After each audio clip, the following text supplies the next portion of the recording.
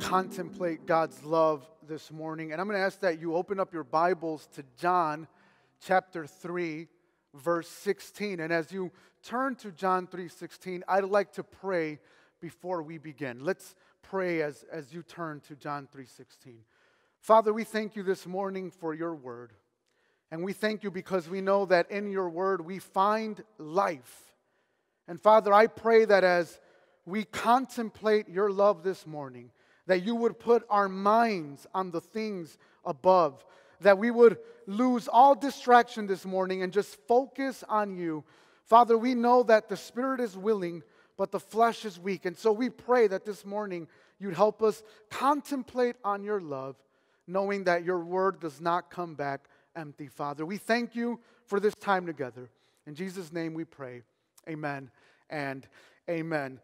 John 3:16, we've been on this for quite some time now, contemplating on God's love. And I want to read this to you again, because there's another aspect of God's love that needs to be explained as we continue on through the Gospel of John. John 3:16 begins this way: "For God so loved the world that he gave his only Son, that whoever believes in him shall not perish, but have everlasting life." I'm going to read just the first part again. It says, "For God so loved the world that he gave his only Son." I want you to notice in this one verse, we get three characters.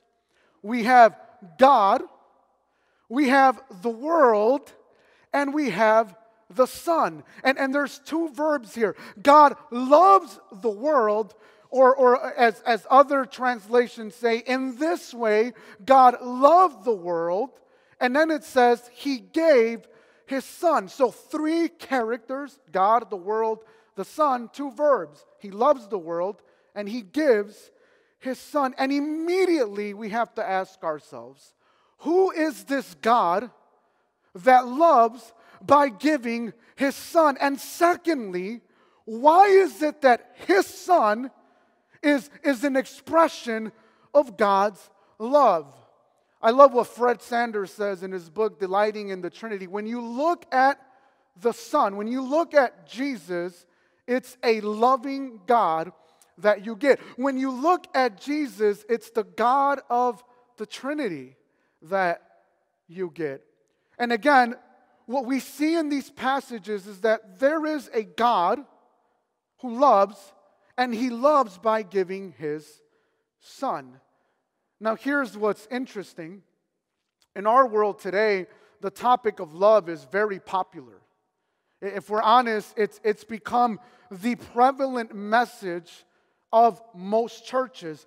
Unfortunately, though, oftentimes what you hear from many pulpits is, oh, Christians are Christians because they love their neighbor. And so often you think of passages like, by this you know that you are his disciples, by how you love. Or you can't say that you love God if you don't love your neighbor. And obviously these are biblical passages, but the thing is that oftentimes when we speak on the subject of love, it is very horizontally focused. And so some churches go as far as saying, well, it doesn't matter if you're Catholic. Look at how much the Catholics love their neighbor. Look at how much the Mormons love their neighbors, the Jehovah's Witnesses, the Adventists, the Muslims. Look at how much they love their neighbor. And the problem with this view of what equals Christianity is how we love our neighbor is that actually is not true. Because I can love my neighbor and say, I don't believe in God, like the atheists do. Does that make them Christian? No. And so we can't divorce love from a vertical view of God, meaning that love needs to be understood also in a doctrinal sense. And again, most churches today say, no, we don't need doctrine. We just need to show love. But that's wrong. Atheists can show love and reject the God of the Bible. We actually need both. The Pharisees in Jesus' time were very doctrinal or vertically related, but they were absent from expressing love. But in our church context today, there's a lot of messages on this focus of love horizontally, but we've rejected where the source of this love comes from. And the point that I want you to see is that simply loving our neighbor is not what the Bible teaches about love. That does not make me a Christian. If I just love my neighbor, it does not mean that I'm a Christian. What makes me a Christian is if I affirm certain doctrines like salvation through Jesus Christ alone. That makes me a Christian, and I ought to show that love to others. Affirming the doctrine of the Trinity makes us Christian. If we say that God is not triune, but we show love to our neighbors, I'm sorry, but we're not really Christian. We're something else. We're a different religion. So doctrine and love have to go hand in hand. And this is in a sense what John 3:16 is pointing to. Yes, God loves the world relationally, but it begins with his essence. And what I want you to see this morning is it's a simple position. This is what I want you to understand, and we're going to see this clearly. But what I want you to know is that God is love because he is Trinity.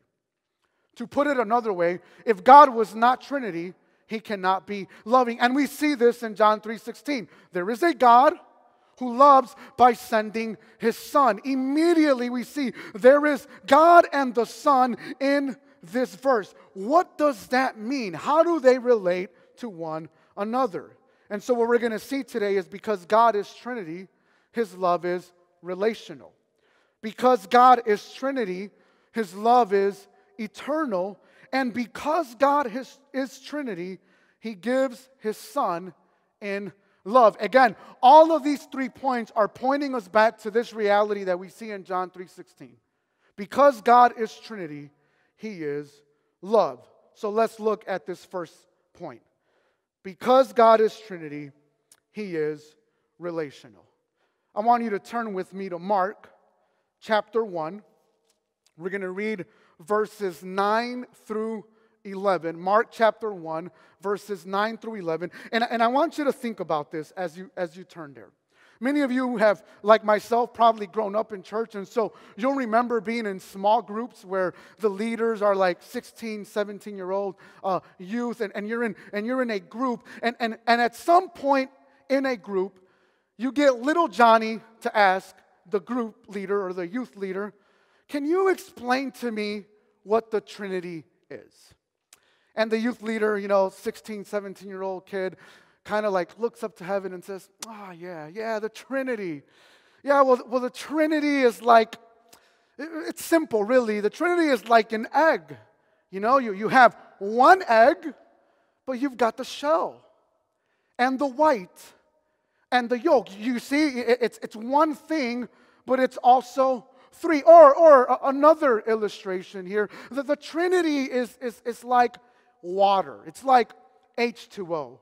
Sometimes it's solid, sometimes it's liquid, and sometimes it's gas. You see 3 types of one thing. And the person asking the question goes, yes, oh, okay, I get it. Problem solved.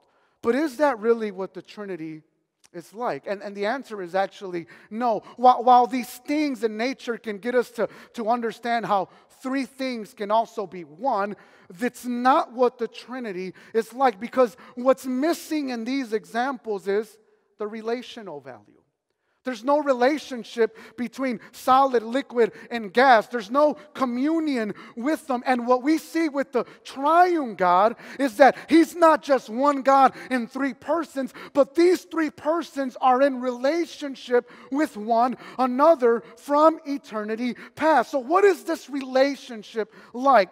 Oftentimes people say, well, what can I use then to illustrate the Trinity? Answer, the Bible. You want an illustration for the Trinity? Go to where the Trinity is found, the Bible. And so Mark chapter 1 is a perfect passage to go to where you can see that God is triune and what this Trinity looks like. So let's read. Mark chapter 1, verse 9. In those days, Jesus came from Nazareth of Galilee and was baptized by John in the Jordan. And when he came up out of the water, immediately he saw the heavens being torn open and the Spirit descending on him like a dove. And a voice came from heaven, "You are my beloved Son, with you I am well pleased." Now notice here, Jesus is coming out of the water. He's just finished his baptism, and immediately the Spirit is coming upon him. What does John 3:16 say? God loved that he gave. You see the two verbs?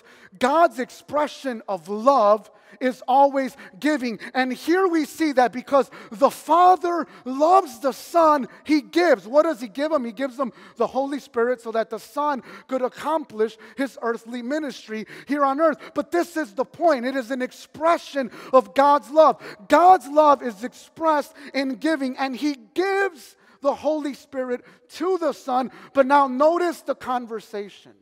He says, "This is my beloved Son, in whom I am well pleased." The Father doesn't simply have a Son, he loves his Son.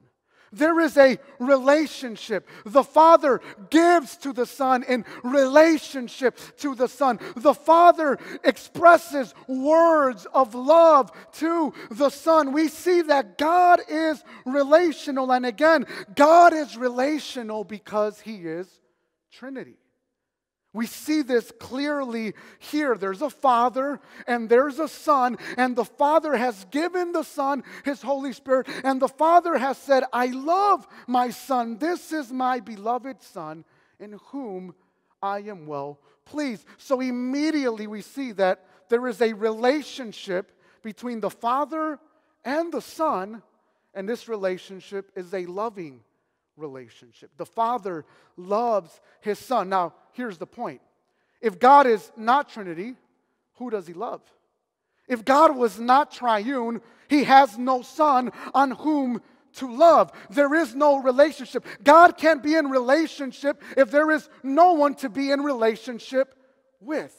Well, this is the point here. When John 3:16 says God is love, what it means is that he's always been love. Why? Because he's Trinity. He's always been loving his Son. Now, why is this good news for us? Go with me to Deuteronomy. We'll look at a passage in the Old Testament. God has a relationship with the Son, but why is this good news for us? As you look for Deuteronomy chapter 4, verse 32, Mike Reeves in his book, Delighting in the Trinity, says, if God was not Trinitarian and just a single person God, salvation would look different. He would offer forgiveness, but not closeness. And then he goes on to say, he may save us, but he would never love us. End quote. In other words, what Mike Reeves is trying to show here is that God doesn't simply love creation and is distant from it. No, God loves creation and he's close to it. But why? Because God has always loved his Son. We're going to see this as we go through these passages today. But look at what God says in Deuteronomy, speaking about Israel here. Chapter 4, verse 32. God invites Israel to do this. For ask now of the days that are past, which were before you, since the day that God created man on the earth, and ask from one end of heaven to the other, whether such a great thing as this has ever happened or was ever heard of. God is asking Israel to contemplate on what this relationship of God with Israel is like. And so he goes on to say, did any people in the world, did anyone ever hear the voice of a God speaking out of the midst of the fire as you have heard and still live? Answer, no. No one has. He keeps going. Or has any God ever attempted to go and take a nation for himself from the midst of another nation, by trials, by signs, by wonders, and by war, and by a mighty hand and an outstretched arm, and by great deeds of terror, all of which the Lord your God did for you in Egypt before your eyes? Answer, no. This has never happened before. He goes on to say, to you it was shown that you might know that the Lord is God and there is no other besides him. Out of heaven he let you hear his voice that he might discipline you. And on earth he let you see his great fire and you heard his words out of the midst of the fire. And because he loved your fathers and chose their offspring after them, he brought you out of Egypt with his own presence by his great power, driving out before the nations greater and mightier than you, to bring you in, to give you their land for an inheritance as it is this day. Verse 39, know therefore today and lay it in your heart that the Lord is God in heaven above and on earth beneath. There is no other. What makes God unique is that he is a loving God who, as we saw in the New Testament, is in relationship with his Son. But because God is relational, he's also in relationship with us. Now, what we see here is that God's love can be specific. God can love the world, but he can specifically love a people. In this case, God has poured out his love. He's given a special love to Israel. And we can say the same thing here about us. Has anyone ever sent his Son to die on the cross? Answer, no. Has any other God invited us in such a way, as we read in our scripture reading this morning, that while we were still sinners, he gave his Son to die for us? Answer, no. And oftentimes people say, how can God love the world but have a specific love? And the answer is quite simple, friends. Think of marriage for those of you that are married. You may love your friends.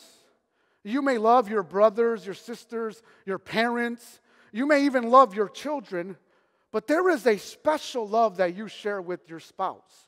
It's a love of intimacy. It's something that only you and your spouse share. It's an intimate kind of love. This is the same kind of love that God shares with those whom he saves, with his people. And this is why, when you think about all the metaphors that God could have used between Christ and the church, the one he uses is the metaphor of marriage.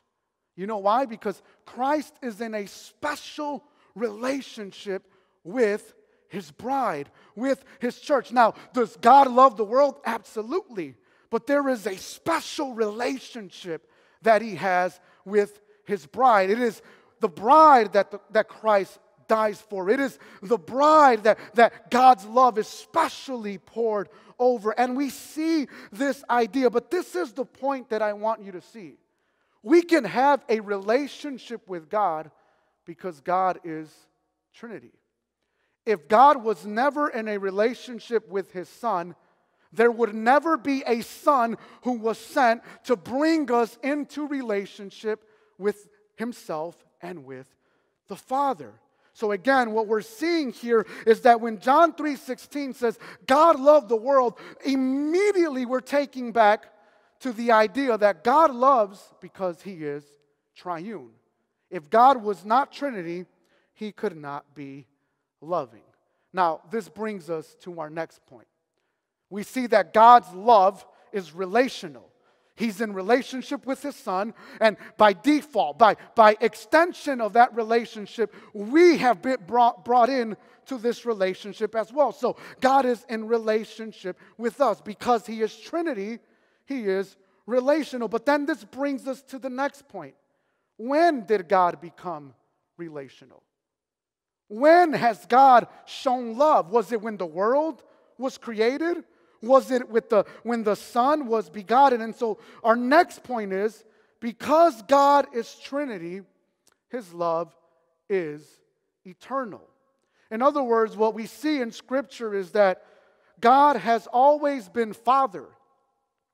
And because he's always been Father, it means that he's always had a Son in whom he loves. Therefore, God's love exists ever since he existed. It's why we say that the love of God is an attribute of God. God has always had a Son whom he loves. Now, go with me to John chapter 17. In John chapter 17, we get to see an intimate conversation between the Father and the Son, and it is a beautiful conversation. I want you to look at these verses with me and analyze the words of Jesus here. John 17, verse 1 through 5. Here's what it says. When Jesus had spoken these words, he lifted up his eyes to heaven and said, Father. Notice what he calls God here. He could have said any other name, but he calls him Father. Notice that it's important here how the Son relates to God. He calls him Father, giving us the idea that God has always been Father.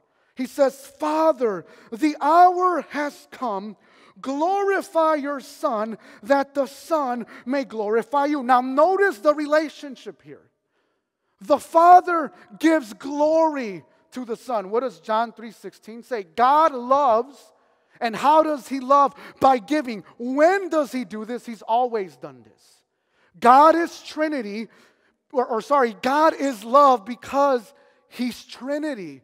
We see this clearly here. He glorifies the Son. His love is an expression of giving, and he gives glory to the Son. But now notice the passage. What does the Son do? Does he simply just receive glory back? No. He gives it right back to the Father. So in just this verse we see the Father glorifies the Son, but the Son also glorifies the Father. This is the eternal loving relationship in the Trinity. Verse 2. Since you have given him authority over all flesh to give eternal life to all whom you have given him. Now again, notice that while God loves the world, as John 3:16 says, we get a hint here that whom the Son has this special love for is whom the Father has given him. Now again, we will touch on this election aspect of it as we go through the book of John. This will become clear. But for the sake of today, what I want you to see is that God gives to the Son a people. Why? Because that's how God expressed his love. And again, we see these two actions in John 3:16. God loves, and what does a loving God do to express that love? He gives, and here he gives to the Son. Friends, this is what God has been doing for all eternity. He's been loving his Son. He's been giving his Son glory, and this translates to the economy of salvation, or it translates in the incarnation of Christ. As God has given the Son in eternity past, he also gives him when he comes in the flesh. He gives him a people. Verse 3, and this is eternal life, that they may know you, the only true God, and Jesus Christ, whom you have sent. Now, we're getting into this language of John 3:16. That God also, as he loves the Son by giving, shows his love to the world by sending the Son. Do you see that? That this isn't something new for God. This is something that God has always done. Verse 5, now Father, glorify me in your own presence with the glory that I had with you before the world existed. We see that Jesus has a glory before the incarnation. Jump with me to verse 24. Again, this is the Son in a conversation with his Father. And here's what he says in verse 24. Father, I desire that they also, whom you have given me, may be with me where I am, to see my glory that you have given me, because you loved me before the foundation of the world. Did you catch that? When does the Father love the Son? Before there was ever a world. Because God is Trinity, he is love. Now, in order for you to see this, I'm going to do something radical this morning. I'm going to compare our God to his counterpart in our culture, Allah. Where we affirm that God is one God in three persons, the Muslims affirm that Allah is one God, one person. And the question is, if God is simply a God in one person, can he really be loving? Many pluralists in our day say, yeah, the God of the Christians is the same as the God of the Muslims. They're just different culturally. It's a cultural difference. Now, is this true? And in order for you to see this, let's imagine that the God of Islam is the true God, that Allah is the true God. And what I want to show you is this distinction. So I'm going to do something that we've never done and we'll probably never do again. I'm going to read some portions of the Quran on how the Quran talks about its own God, because what we need more on Sunday is of the Quran. I'm just kidding. Again, we'll probably never do this again, but I want you to see how emphatic the Quran is that their God is not triune. So here's what it says. Say not Trinity. Desist. It will be better for you, for Allah is one Allah. Glory be to him. Far exalted is he above having a son. You see the emphasis here. God does not have a son. The God of Islam does not have a son. Another one. Say, he, Allah, is one. Allah is he on whom all depend. He begets not, nor is he begotten, and none is like him. What the Quran is trying to stress here is that God is unique because he has no son. That God is unique, and they use language here that's found in the Bible. He does not beget, where the Bible says that God has an only begotten son, as we see in John 3:16. Here, the Quran is emphatic that no, God has no son. The only problem is, does this really make him unique? After all, Baal claims this. Dagon claims this. Other deities claim that there are no other gods besides them. But in fact, that does not make God unique. What makes God unique is that he is one God in three persons. But here is the question that Muslims have to answer. If this is true, can God be loving relationally, as we've seen? Can God be loving for all eternity, as we have seen? And the answer is, how can he, if he has no one to love? So here's how Muslims answer this question. Option one, he loves the world, or he loves his eternal word. So some Muslims say, oh, no, yeah, God is loving before there's a creation, or Allah is loving before there is a creation because he loves his word. But is that really love? Where's the relationship in that? Where is the relational aspect in that? And the answer is, that's not love. That's like me saying, I love to swim, or I love to run. That's not love, that's a hobby. I don't love, swimming can't love me back, running can't love me back. There's no relationship in that love. Now, other Muslim scholars try to argue for Allah's love in this sense. They say he loves in anticipation, or looking forward to the moment when he'll create a world where he can express love to that world. But that in itself creates problems as well. Because in order for Allah to love, he needs a world. This makes him a needy God.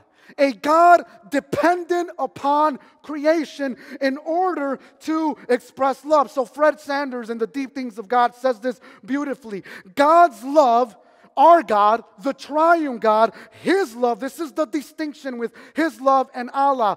God's love is not based on need or sadness. He does not yearn for us, for he has always had the Son whom he loves. You see the distinction here.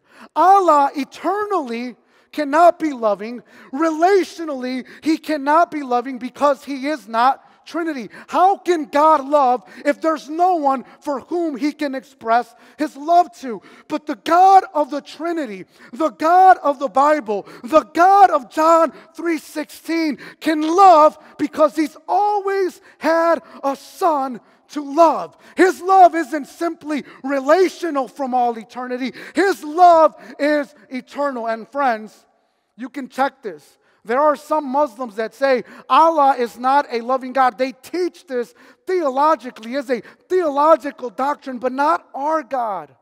Our God is loving, and because He loves His Son, and because He's always giving to His Son, we can rest assured that He loves us as well. And if God is the same yesterday, today, and tomorrow, this means that His love is the same yesterday, today, and tomorrow. This is why Paul says in Romans 8, verse 38 through 39, "For I am sure," other translations, "for I am convinced that neither death nor life, nor angels, nor rulers, nor things present, nor things to come, nor powers, nor height, nor depth, nor anything else in all creation will be able to separate us from the love of God in Jesus Christ our Lord."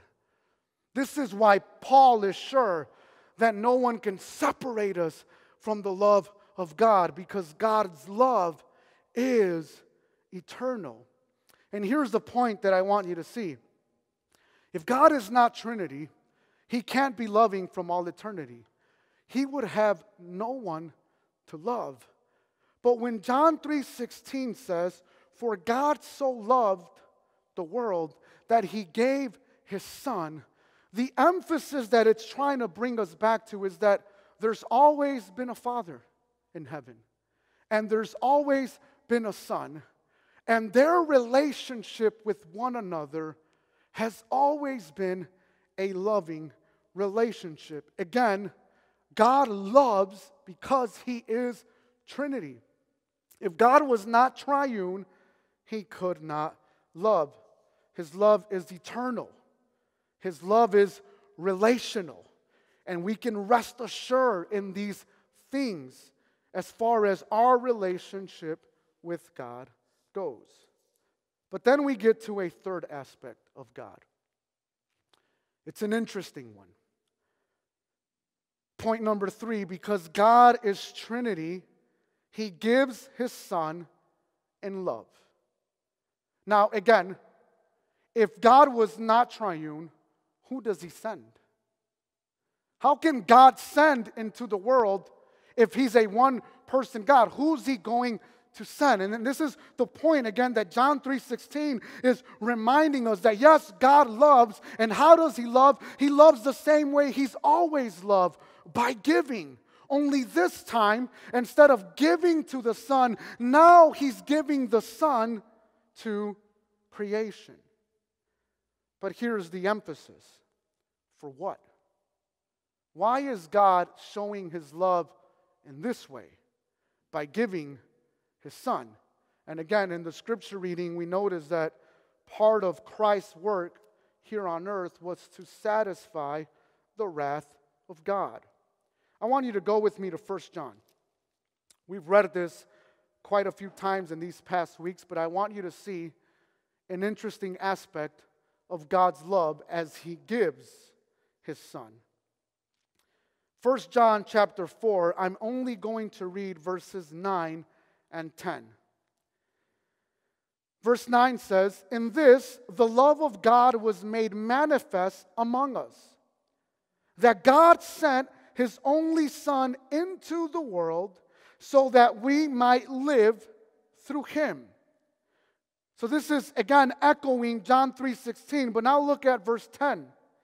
"In this is love, not that we have loved God," here's the purpose right here of why God sends His Son, "but that He loved us and sent His Son for what?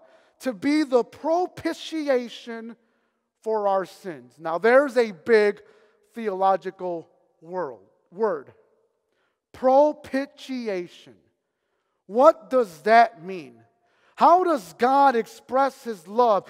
This relational God who loves His Son, who's loved His Son from all eternity. How does He express His love through His Son? By propitiation for our sins.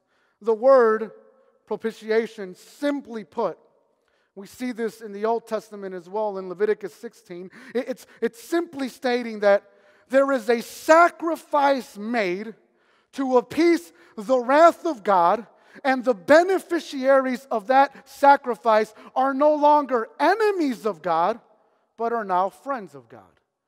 Or they're in a right relationship with God. You see the emphasis here. As the Son dies, we are put in right standing with God. Isaiah 53:10 clarifies this. It says, yes, it was the will, the literal translation is, it pleased the Lord to crush him. It's speaking of, it brought pleasure to the Father to crush the Son. And it goes on to say, he has put him to grief. Now here's what I want you to see. Many Christians, when we talk about the atonement, and friends, trust me, in future years, you're going to see more and more pastors argue this route. There's a lot now, but they deny this aspect of atonement. Here's the rebuttal. Here's the objection. What kind of loving father would crush his only begotten Son? And so what they try to say is, no, Jesus, yes, he dies on the cross, but it's not to appease the Father's wrath. Now, why is that a problem? The reason why that's a problem is because we're literally left with two other options as far as God sending his Son in love. Option one, Jesus doesn't appease the wrath of God. He dies to buy us back from Satan. Now, that may sound good. A lot of us may go, oh yeah, I can work with that. But if you think a little bit deeper, what kind of God are we speaking about here? If God has to buy us back from Satan, who's ruler? Who owns the world? It ain't God. To illustrate this, for those who rent apartments, you may live in an apartment, but you pay your landlord rent. Why? Because he owns the building. If Jesus is buying back us from Satan, that's not good theology, friends. That gives me no comfort. That does not explain the loving God that John 3:16 is trying to show us. If Jesus is buying us back from Satan, Satan has authority in this world and not God. I can't live with that. And it's false theology. It's wrong theology. The Bible is clear. Satan is under the feet of Jesus. And you and I can rejoice in that truth this morning. That leaves us with one more option. Well, he simply didn't have to die.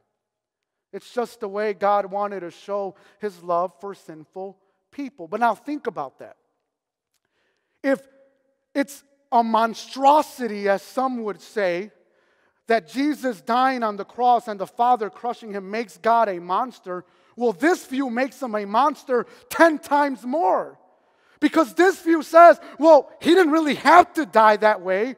He could have just shown love in another way. Jesus isn't appeasing anyone. He's not accomplishing anything. He's just simply showing love. But again, that's the problem. What kind of loving father lets his son die this type of death when he didn't have to do it? When he could have shown love in any other way? And the answer to that is not a loving father, not a good father. The point that I want you to see here is that the atonement doesn't make God look less loving. It makes him look more loving. Now again, the problem with us is that we want to philosophize the God of the Bible instead of actually looking at how Jesus speaks of the sacrifice on the cross and how God speaks of it itself. Now the point of Jesus' death, you see it in 1 John chapter 4, verses 13 through 14. I'm just going to read this so that you can see it in John 4, verse 13. By this we know that we abide in him. As a result of the cross, we know that we abide in him and he in us because he has given us his Spirit. We see the triunity here. God loves by giving, and in this sacrifice we have been given the Holy Spirit. Why? Verse 14. What is the Holy Spirit's role in all this? we have seen, because we have the Spirit, we can see this love. We can testify that the Father has sent His Son to be Savior of the world. What is the point of the cross? Why does God show His love in this way? Why does the Father express His love by giving, as He always has, allowing His Son to die? Here's the reason why. The Bible is clear. This is what the Holy Spirit helps us see. When we have the Holy Spirit, we can see this clearly. Look at Philippians chapter 2. Again, friends, we need to stop philosophizing or trying to come up with philosophical views about God. The Bible is clear on why the atonement was necessary. It's always been necessary to grant salvation from the Old Testament times all the way into the New Testament. It's the way God grants redemption or forgiveness of sins. Blood, as Hebrews says, needs to be shed for the forgiveness of sins. This makes God loving. Now look at Philippians 2:8-11. It talks about, this is God speaking on the incarnation. And being found in human form, this is Jesus, He humbled Himself by becoming obedient to the point of death, even death on a cross. So Jesus is humbling Himself willingly to die on the cross. Why? We've already seen this in eternity past. But we see it again here in the incarnation, or what we call the economy of salvation. Verse 9, therefore God has highly exalted Him and bestowed Him the name that is above every name. Now notice this. As Jesus dies on the cross, we see the glory of His name. If Jesus does not die on the cross, we would never see this glory. But it goes on, verse 10. So that at the name of Jesus, every knee would bow in heaven, on earth, and under the earth. This speaks of worship. And it goes on, verse 11. And every tongue confess that Jesus Christ is Lord. Again, why does God send His Son and lets Him die on the cross? Because when we look at the cross, we can do exactly what this verse says.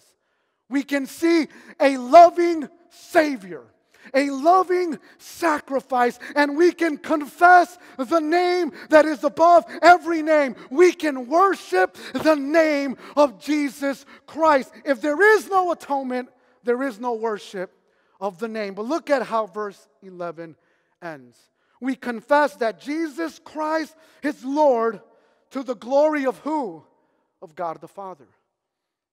What's the point? It's the same conversation in John 17. The Father glorifies the Son.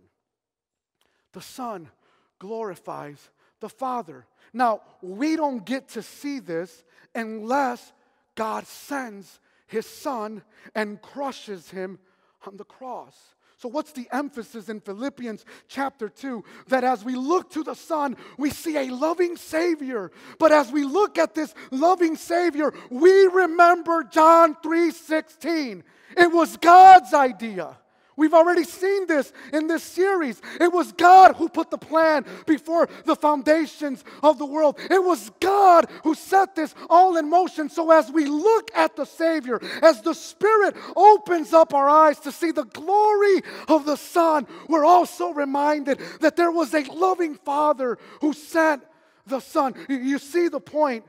As the Father crushes the Son, we are reminded of His glory before the foundations of the earth. And as we look at the beauty of the Son, we are reminded of the loving Father who is in relationship with His Son, who is loving the Son for all eternity, and who gives His Son the only way He knows how to express love, by giving to a sinful world, to a sinful humanity. This is the point, friends, because God is Trinity.